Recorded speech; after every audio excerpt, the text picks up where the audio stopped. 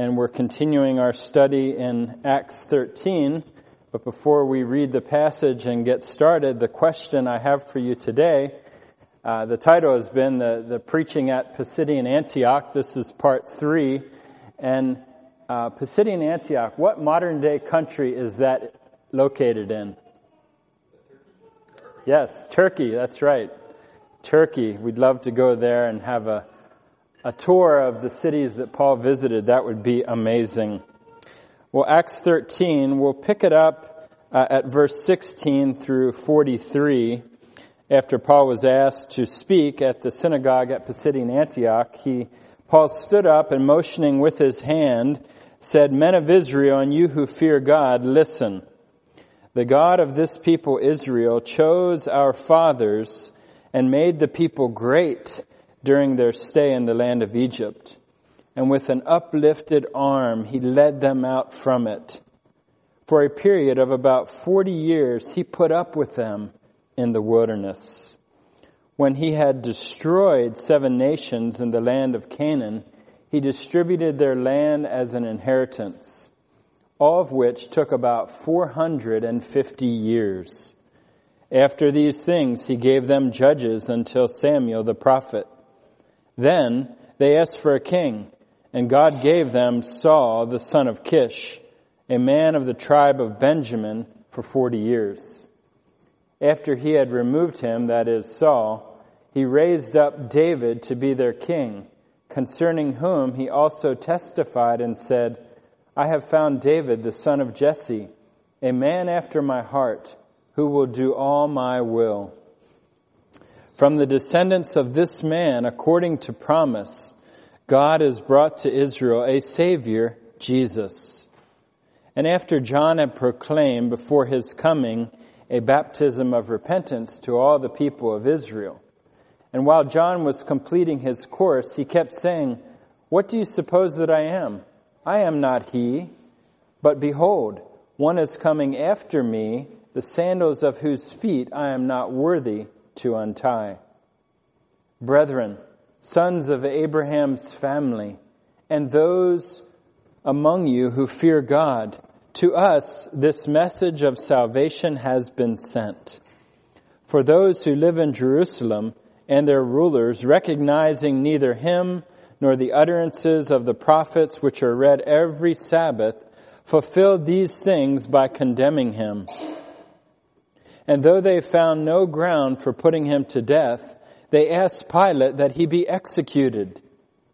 When they had carried out all that was written concerning him, they took him down from the cross and laid him in a tomb. But God raised him up from the dead, and for many days he appeared to those who came up with him from Galilee to Jerusalem, the very ones who are now his witnesses to the people. And we preach to you the good news of the promise made to the fathers, that God has fulfilled this promise to our children, in that he raised up Jesus, as it is also written in the 2nd Psalm, You are my son, today I have begotten you.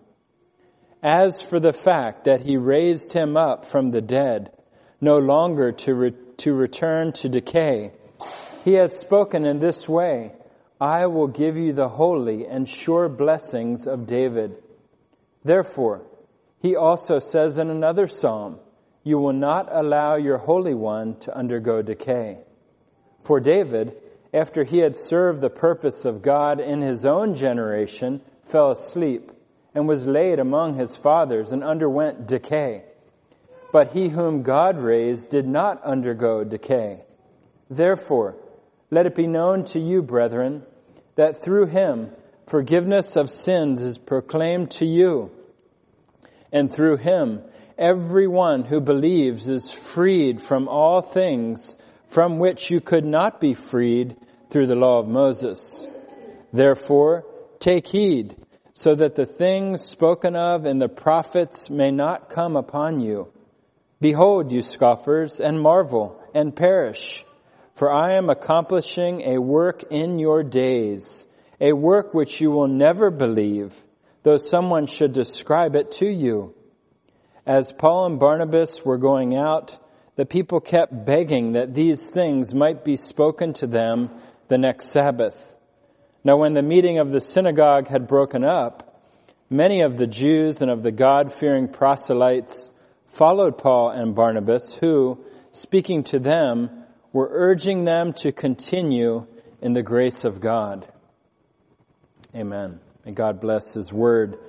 I think Acts 13 is probably not that familiar of a chapter to us. If we were asked for our favorite verses in the Bible, most of us probably wouldn't have Acts 13, but there's a lot here, and this is our third study to conclude at least the sermon part. Next week we'll see the radical reactions. We'll see a little bit of that at the end. But Paul in this sermon reviewed Israel's history all the way back to the Exodus, and then he kept telling them, God did this for you, God did this for you. And to the point that God even brought to Israel a Savior, Jesus. So he was showing the main actor or character, if you will, was God, and the purpose was to establish Israel, to build Israel up, to take care of Israel, and then to bring this Savior, Jesus, to Israel. And then he showed how even wicked men, their acts toward the Messiah actually accomplished the plan of God, which is profound if we meditate upon it. And then he continued to focus on the death, burial, and resurrection. And today we'll see in several places where he speaks of the decay or the lack thereof. Particularly also we want to note, which is interesting in light of our study in Matthew 1, that Paul goes to great lengths to show that Jesus is the Son of David, fulfilling all of those promises in Jesus. We've called this preaching at Pisidian Antioch, but I thought of even this morning, the title could be The King Who Gave His Life. The King Who Gave His Life. That's what Jesus did for His people. He gave His life. And then just as a reminder, we're around 33 AD. That's when this is happening, this mission. And we outlined Paul's sermon in three ways, three characters. Do you remember those three people, if you will, that we broke down the sermon in three ways? Israel, chosen by God, verses 17 through 22. Second, Jesus, the promise of God, verses 23 through 37. And then finally, believers, forgiven by God. And I kept looking at this sermon, and really he does break it down in these 3 points, broadly Israel, Jesus, and then believers and unbelievers as well. Well, picking it up at verse 34, Paul continued his focus on the resurrection of Jesus, verse 34, as for the fact that He, that is God, raised Jesus up from the dead, no longer to return to decay. He has spoken in this way, I will give you the holy and sure blessings of David. Those words struck us, I believe, the short verse 30, God raised Him from the dead. And here again, He, that is God, raised Him from the dead, no longer to return to decay. 4 times the word for decay or rot is used in our passage, verse 34, 35, 36, and 37. So there's definitely an emphasis on the idea of decay or the lack of decay in Jesus' death. And then God, I want to point out here, as I was studying, even looking at the Greek text, comparing verse 34 and verse 35, you see in verse 34 it says this quote, I will give. I will give. In verse 35, the same word is used, although it's translated, you will not give or you will not allow. There's a parallel, and it's, again, I think, as Tom and I and John, we seek to teach and preach, you want to use words to get your attention. Well, it was no less for the hearers or the readers of this book of Acts and even the sermon of Paul. He's repeating not only regarding the rotting flesh or the lack thereof, but also I will give twice. And even the word, I will give you the holy. The word holy, it's the same word in verse 35, your Holy One. So I will give something that is holy, I will give something that is holy. And there's this parallel that we don't always pick up. You can definitely see it with the word holy. But there's these parallel thoughts and maybe a rhyming, if you will, of words, even in Acts 13, which is beautiful. God's Word is amazing and is meant to get our attention through repetition, through the rhyming of words. And I trust that it does, that we are amazed at inspiration, how God used these tools to get the original recipients to listen. And maybe today we can see emphatically that Paul is preaching and he's repeating these things to the listeners at the synagogue, and Luke recorded them. I will give, and something to do with these holy blessings and the Holy One. We'll get more to this in a moment, but Paul continues to quote Scripture to those at the synagogue, and he quotes Isaiah 55 verse 3.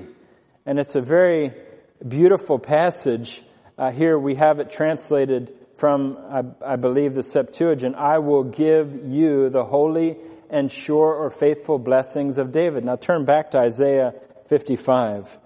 And I hope you're familiar with Isaiah 55. It's one of those amazing passages, and even, I would say, a gospel presentation. You know, they call Isaiah the fifth gospel. There's so much of Christ in Isaiah, and I've encouraged Tom to preach through Isaiah.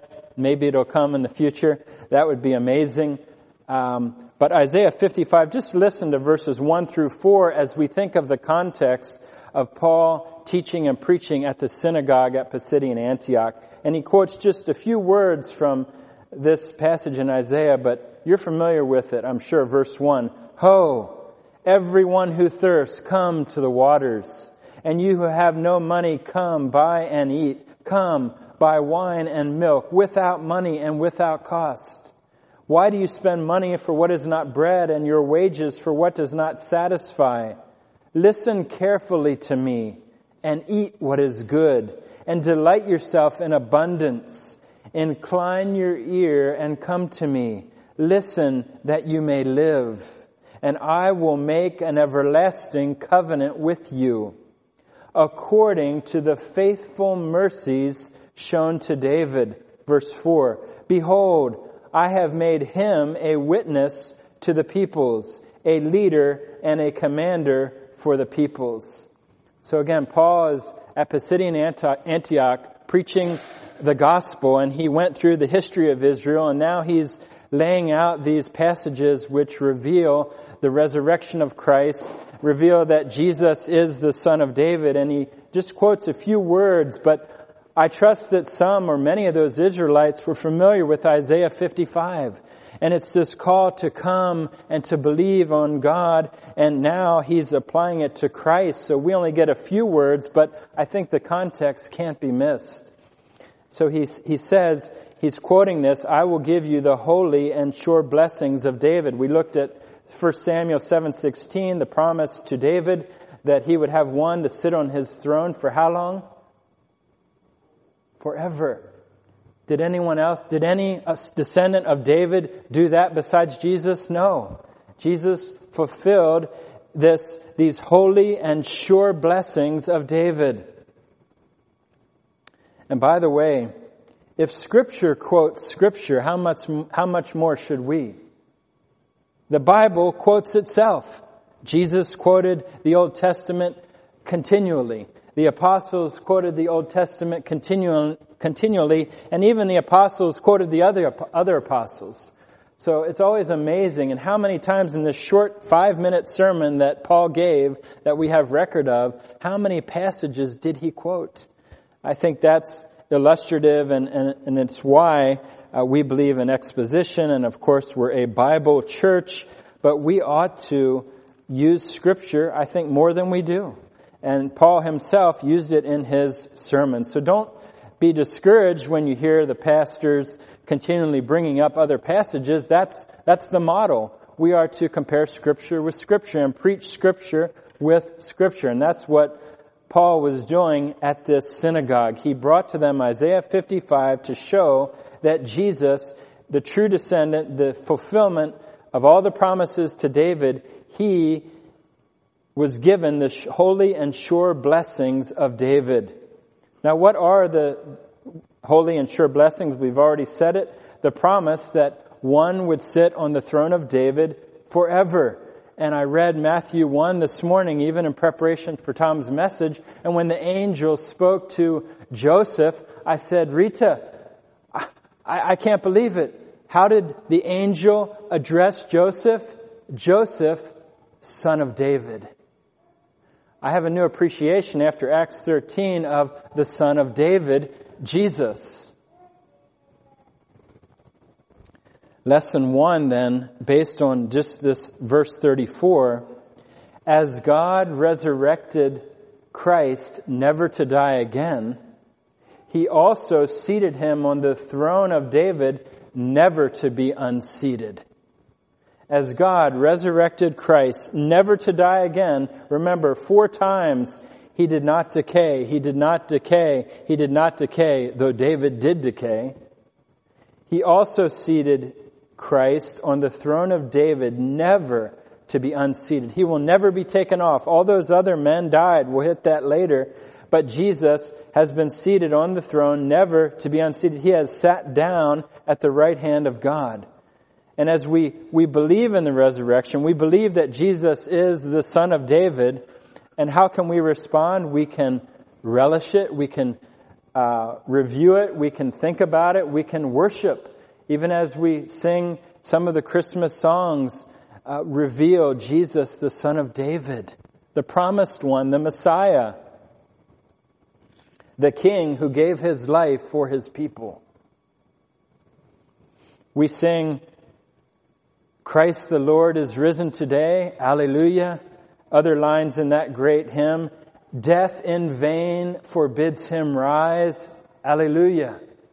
Lives again our glorious King, Alleluia. We have to continually remind ourselves not only of the birth and the death, but the resurrection of Christ, never to die again, as well seated on the throne of David, the King. The holy and sure blessings of David are fulfilled in Christ. Verse 35. Therefore, God also says in another psalm, you will not allow your Holy One to undergo decay. He's beating this into their heads, as it were, into the synagogue listeners, and he's piling up scriptures about Jesus, the Son of David. And here he says there's another psalm, because he already mentioned Psalm 2:9 about God speaking of His begotten Son, His unique Son. And now another psalm, you will not allow your Holy One to undergo decay. You will not give your Holy One to undergo this decay, this rotting of the flesh.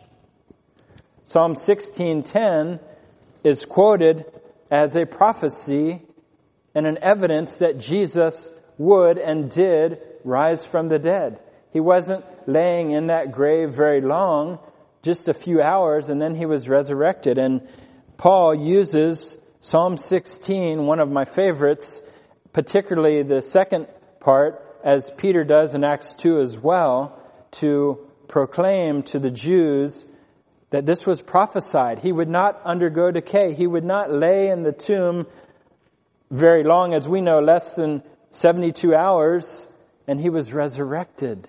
He lives.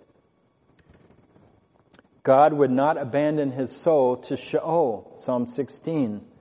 But in God's presence, He would have delight forevermore. Lesson 2. Let us use the prophetic passages as the apostles did. Again, getting back to the scriptures. Let us take those prophetic psalms, the prophecies made to David, the prophecies back in Genesis 3, all the prophecies in the Bible, and use them correctly to show people that this was promised, that Jesus is the promised one. It was foretold, even a virgin will give birth, even a king would come, the seed would come, the son of David, and that he would die and that he would be resurrected. We have passages to show that. And again, I'm stating the obvious. We know these things, but sometimes we may not put it all together. And as we speak to people, we can show that the Messiah was promised. And that's what Paul did with these Jews and even the Gentiles that were listening, the proselytes, and then, of course, others. He kept telling, as Peter did in Acts 2, he told them the same, he used the same text, Psalm 16.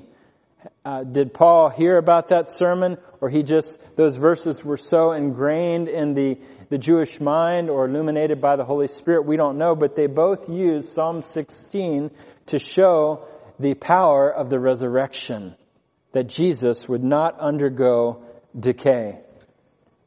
Verse 36 and 37, more light is shed upon this. For David, after he had served the purpose of God or God's plan,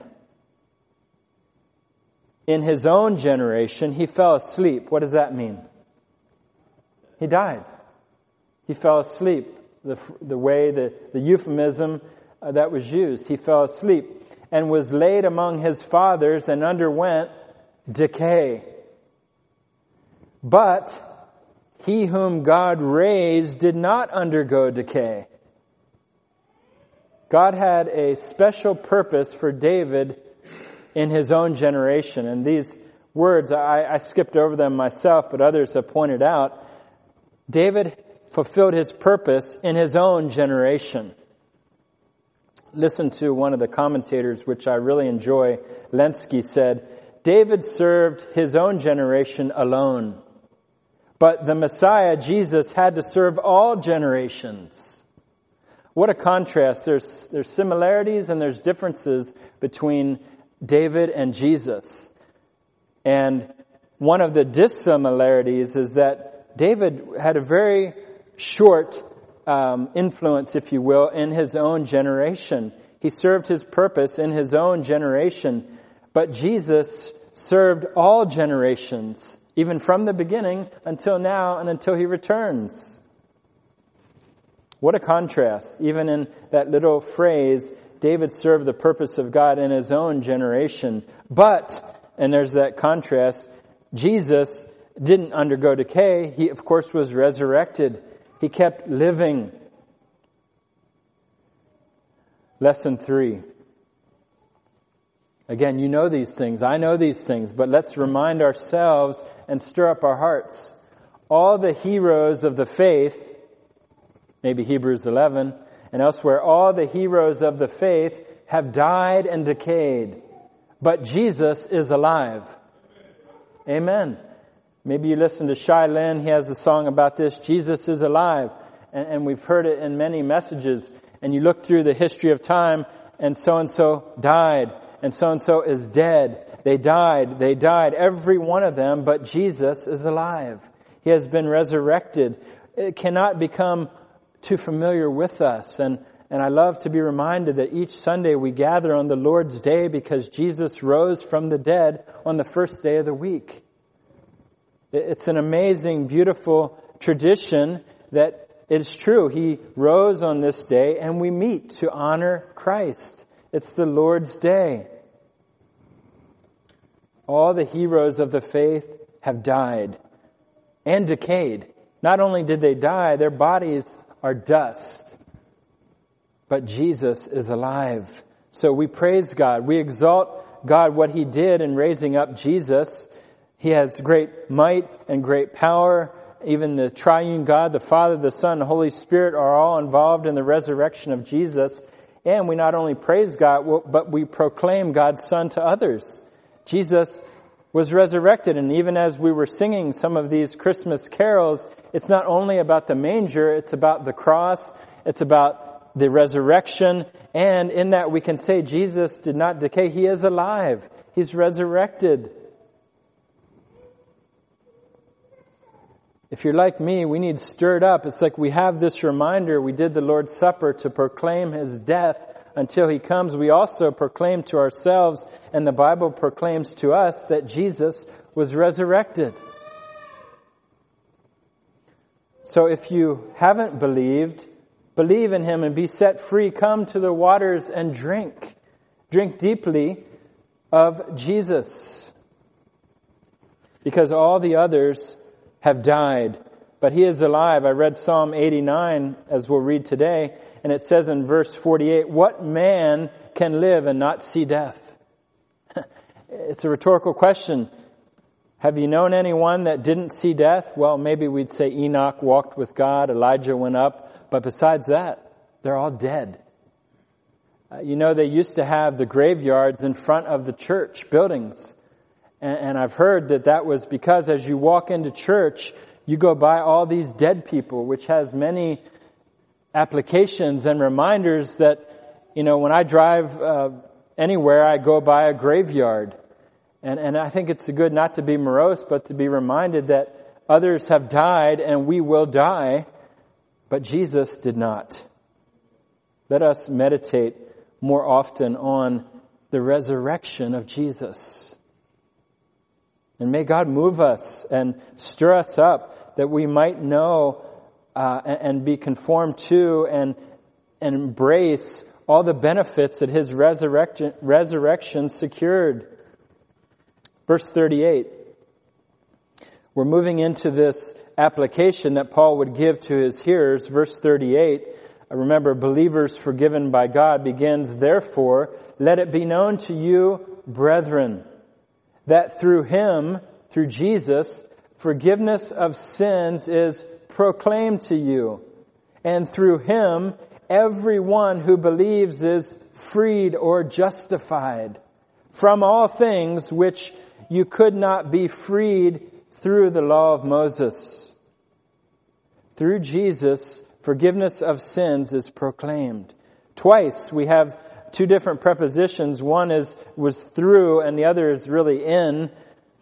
Through Him, in Him, we can get forgiveness if we believe. Lesson 4, only through faith in Jesus is there forgiveness of sins. Only through faith in Jesus is there forgiveness of sins. We had Reformation Day a few weeks back. Soli or sola fide. Faith alone. We lay hold of Christ alone by faith alone. And that's what Paul said in his sermon to the synagogue at Pisidian Antioch. Through Him, forgiveness of sins is proclaimed. To who? To everyone who believes. To everyone who believes. And we're going to see the reaction to the Gentiles, to the Jews and the Gentiles after we get to the end of this message. And next week, you can please read ahead and see the reaction. But to everyone who believes, you can be forgiven and freed and justified if you believe in Jesus as the only sacrifice for sinners. The Son of David, the Son of God, the one who died, was buried, and was resurrected, and who has not decayed. And by the way, this believing is present active. It's a present active participle, thus continuous and ongoing faith. You not only believed 1 year ago, 5 years ago, 10 years ago, 50 years ago, you must keep on believing in Jesus. That's what true faith does. It keeps on believing, and we'll hear that even at the end of our passage today. If you believe in Jesus as your only hope to be saved, you will be freed. Freed. That's a glorious word, or maybe they should have translated it justified. The Holman does. Justified. Freed from the punishment of God. Because the law of Moses, could that justify anyone? Keeping the law of God, the moral law, or the Mosaic law, did that ever save anyone? No. For the law was given through Moses, but grace and truth were realized through Jesus Christ. Through Jesus, we can be freed or justified. And this justification It's a passive thing. It's something God does to you. He frees you. He justifies you. He puts you in a right relationship with Himself. You are acquitted of guilt. You are declared to be righteous, again, or justified. Luther said that the doctrine of justification is the article of a rising or falling church. If we slip on justification, Paul would say we lose the gospel, we lose Christ. What is justification? I enjoy the Westminster catechisms. The shorter catechism, what is justification, answers in this way. Justification is an act of God's free grace. Of God's free grace, wherein He pardons all our sins. Do you need pardon from all your sins? Yes. And accepts us as righteous in His sight. Not only to be forgiven, but to be seen as righteous in His sight. Why? Only for the righteousness of Christ imputed to us and received by faith alone. That's a great definition of justification. Let me read it again. And it's question 33. Justification is an act of God's free grace, wherein He pardons all our sins and accepts us as righteous in His sight, only for the righteousness of Christ imputed to us and received by faith alone. What glorious truth.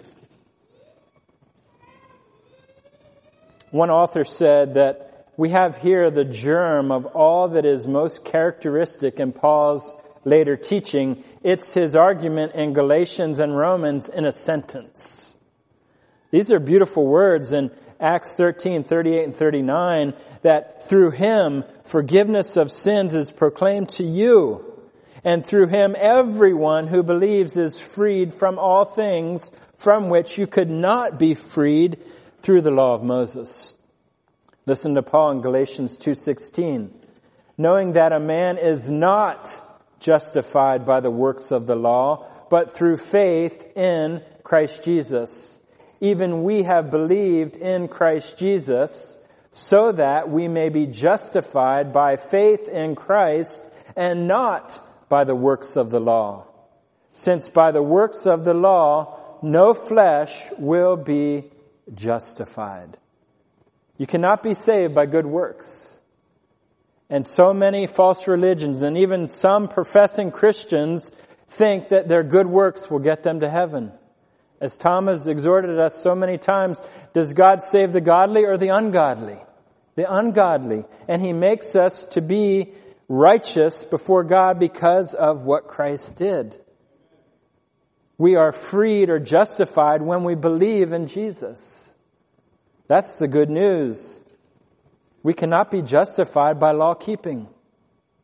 We've broken the law so many times, and we continue to break it, but Jesus never broke it once. Therefore, we can be freed. We can be justified. Praise the Lord. Well, Paul tells these Jews primarily in the synagogue, in light of all that he's said, he continues to wrap it up in his conclusion. He says, therefore, take heed. Take heed. Listen, so that the things spoken of in the prophets may not come upon you. I've given you all this message. I've told you all that God did for you, the Israelites, the sons of Abraham, how God did this and God did that and God did this and God sent His Son for you and He was resurrected. Take heed. Verse 41, behold, look, listen, pay attention, you scoffers, and marvel or wonder and perish. Wow. Not a very encouraging conclusion there, Paul. Behold, you scoffers, and marvel and perish, for I am accomplishing a work in your days, a work which you will never believe, though someone should describe it or outline it to you. Take heed, watch out, beware. The prophets gave warnings. Make sure you're not like those that disregarded their words. And for example, he gives Habakkuk chapter 1. Or maybe you say Habakkuk. Habakkuk chapter 1, maybe have your finger there, he quotes more scripture. He quoted not only Isaiah and the Psalms, but now he quotes Habakkuk. And this warning that we hear, let's hear it from our Old Testament translation. Habakkuk 1:5, look among the nations, observe, be astonished, wonder, because I am doing something in your days you will not believe if you were told. In verse 6, for behold, I'm raising up the Chaldeans, and they're going to destroy you. God was giving Judah warnings about the upcoming destruction that would come upon them, and he's warning them through the prophet, look, observe, be astonished, wonder, I'm doing something, though you won't believe it. And Paul applies it to these hearers. Don't be like those people, but have faith. And he is quoting from the Septuagint here, as often the apostles and Jesus did as well, a translation of the Old Testament in Greek, of course. He says, don't disregard or scoff at what God is doing. We're going to hear many of the Jews will be scoffing. No way. We don't believe that. We don't believe in the Messiah. We don't believe that God's going to judge us if we don't believe in Him. That's what Judah did, and God destroyed Jerusalem in 586 BC, and they had been attacked many times before. So be amazed to the unbelievers. What you're doing will lead to the fact that you will perish because of your unbelief. Why will you perish? Because God says, I myself have accomplished. It's actually emphatic. I myself have planned this, have done this. And we've seen it in Paul's whole sermon. He kept saying, God did this, God did this, God did this. And here, when it says, I am accomplishing, I myself am accomplishing something great, as it was to the Judeans in Habakkuk 1, but now in Acts 13, or even in our day, God has accomplished something Himself in that He brought a Savior. So if you persist in unbelief and have a hard heart, and you get only harder, and even though people explain the gospel over and over and over and outline it and give you tips and tricks and verses, you just won't believe. It's a sobering warning. And he uses these verses to shock any unbelievers in their midst, and it hardened some and softened others. The scoffers, the ones that didn't believe it, he calls them to have wonder, to marvel, to be amazed and perish. For God is doing something and they won't believe it. Even if someone tells them, even if someone would rise from the dead, they won't believe it. So don't persist. If you have unbelief, don't persist in it. Lesson 5, beware of hardening your heart and not believing in Jesus for forgiveness. If you harden your heart and you don't repent, you will perish. We have Luke's phrase, the beginning of the preaching of the gospel, when we have those words, unless you repent, you will all likewise perish. We could equally say, unless you believe, you will likewise perish.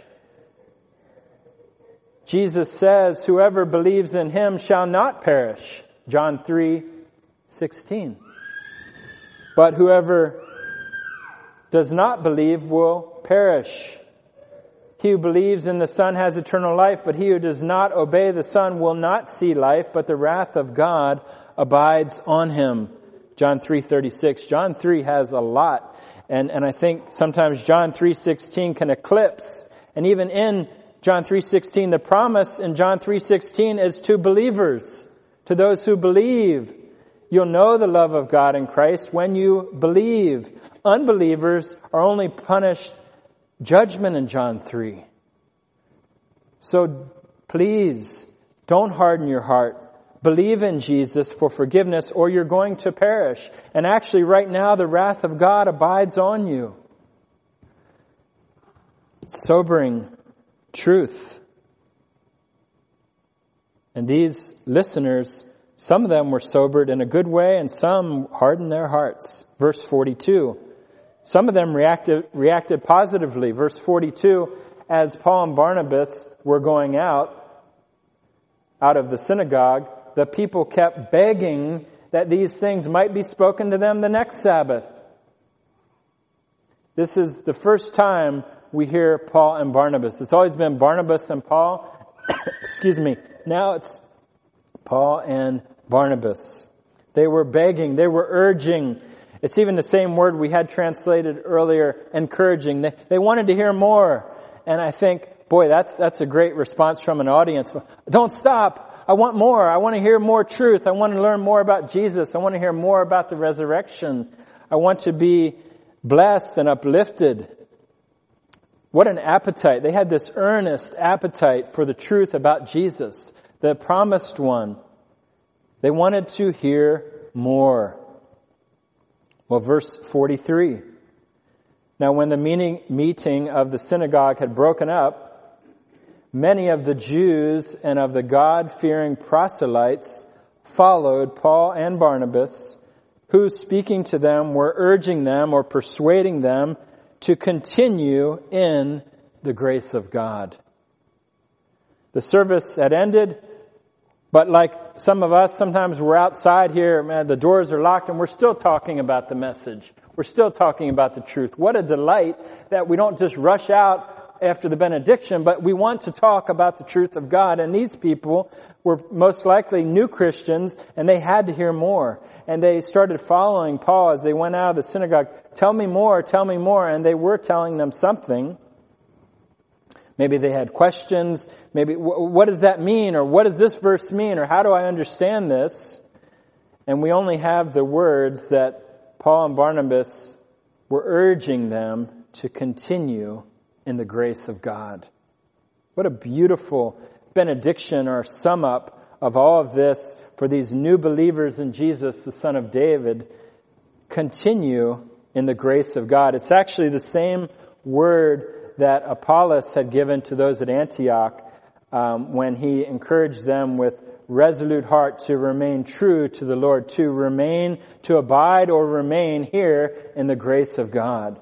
Prosmenein, to abide or remain toward and relying upon the grace of God. Lesson 6. Be persuaded. We cannot simply start by the grace of God. We must continue in it. We can sing, maybe for the first time, Wonderful Grace of Jesus, but guess what? That doesn't stop. We must continue in the grace of God. We don't merely just believe, again, weeks, months, years, decades ago. We must continue believing. We not only begin with the grace of God, we continue in it the rest of our lives. And until the day we depart or Christ takes us up when He returns, we must continue like these new believers at Pisidian Antioch in the grace of God. Abide in it, remain in it, because we're debtors to that grace alone.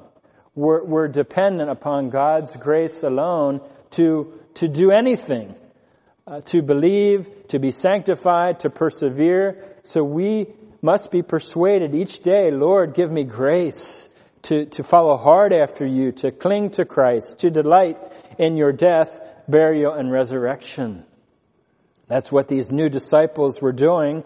And Paul and Barnabas said, yes, do it now, but keep doing it. Yes, come back next week by the grace of God. Each day, Lord, grant me grace. God gives a greater grace. What a great word and truth, the grace of God to meditate upon and to be encouraged with. And that's what they gave the new believers at Pisidian Antioch. Well, in review, Lesson 1, as God resurrected Christ never to die again, He also seated Him on the throne of David, never to be unseated. Because He doesn't decay, He doesn't die. He sat down at the right hand of God on that throne, never to be unseated. Lesson 2, let us use the prophetic passages as the apostles did. We must know our Bible from Genesis to Revelation so that we can, in our own minds, understand the promises, and there are many. We don't need to squeeze out from passages that are not prophecies something, because we have so many that are clear. And the apostles and Jesus use them. Even in this season, let us use those prophecies about the Savior to come. Third, all the heroes of the faith have died and decayed, but Jesus is alive. Let's make sure that we rejoice in that truth and spread it.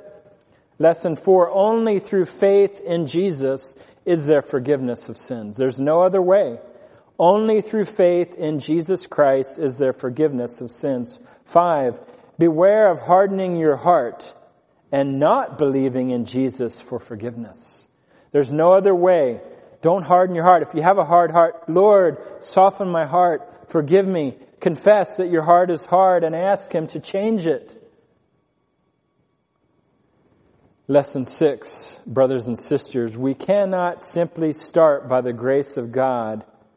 We must continue in it. Amen. Lord, grant us grace to continue all the way to the end, looking unto Jesus, the author and perfecter of the faith. We need fresh grace, and God has it. He has abundant grace. He has great grace in Christ to carry us through all the way to the end. Jesus secured that.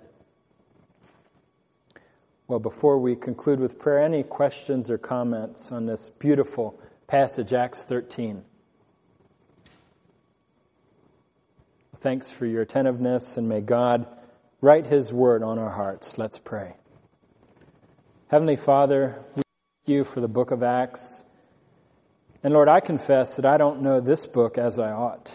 And I don't know enough about the resurrection of Christ as I ought. And I don't rejoice in the resurrection of the Savior as I ought. Lord, forgive us. May we be more Christ-centered. May we know the gospel better. May we meditate on these truths, and may familiarity not breed contempt, but may it breed worship and wonder and awe and conformity to Christ by Your grace. Thank You, Lord, for Your word, the warnings, the comforts, all that You give us from a passage such as this. May we remember it. May we do it, that Christ would get all the glory, and we commit ourselves to Your grace. Amen.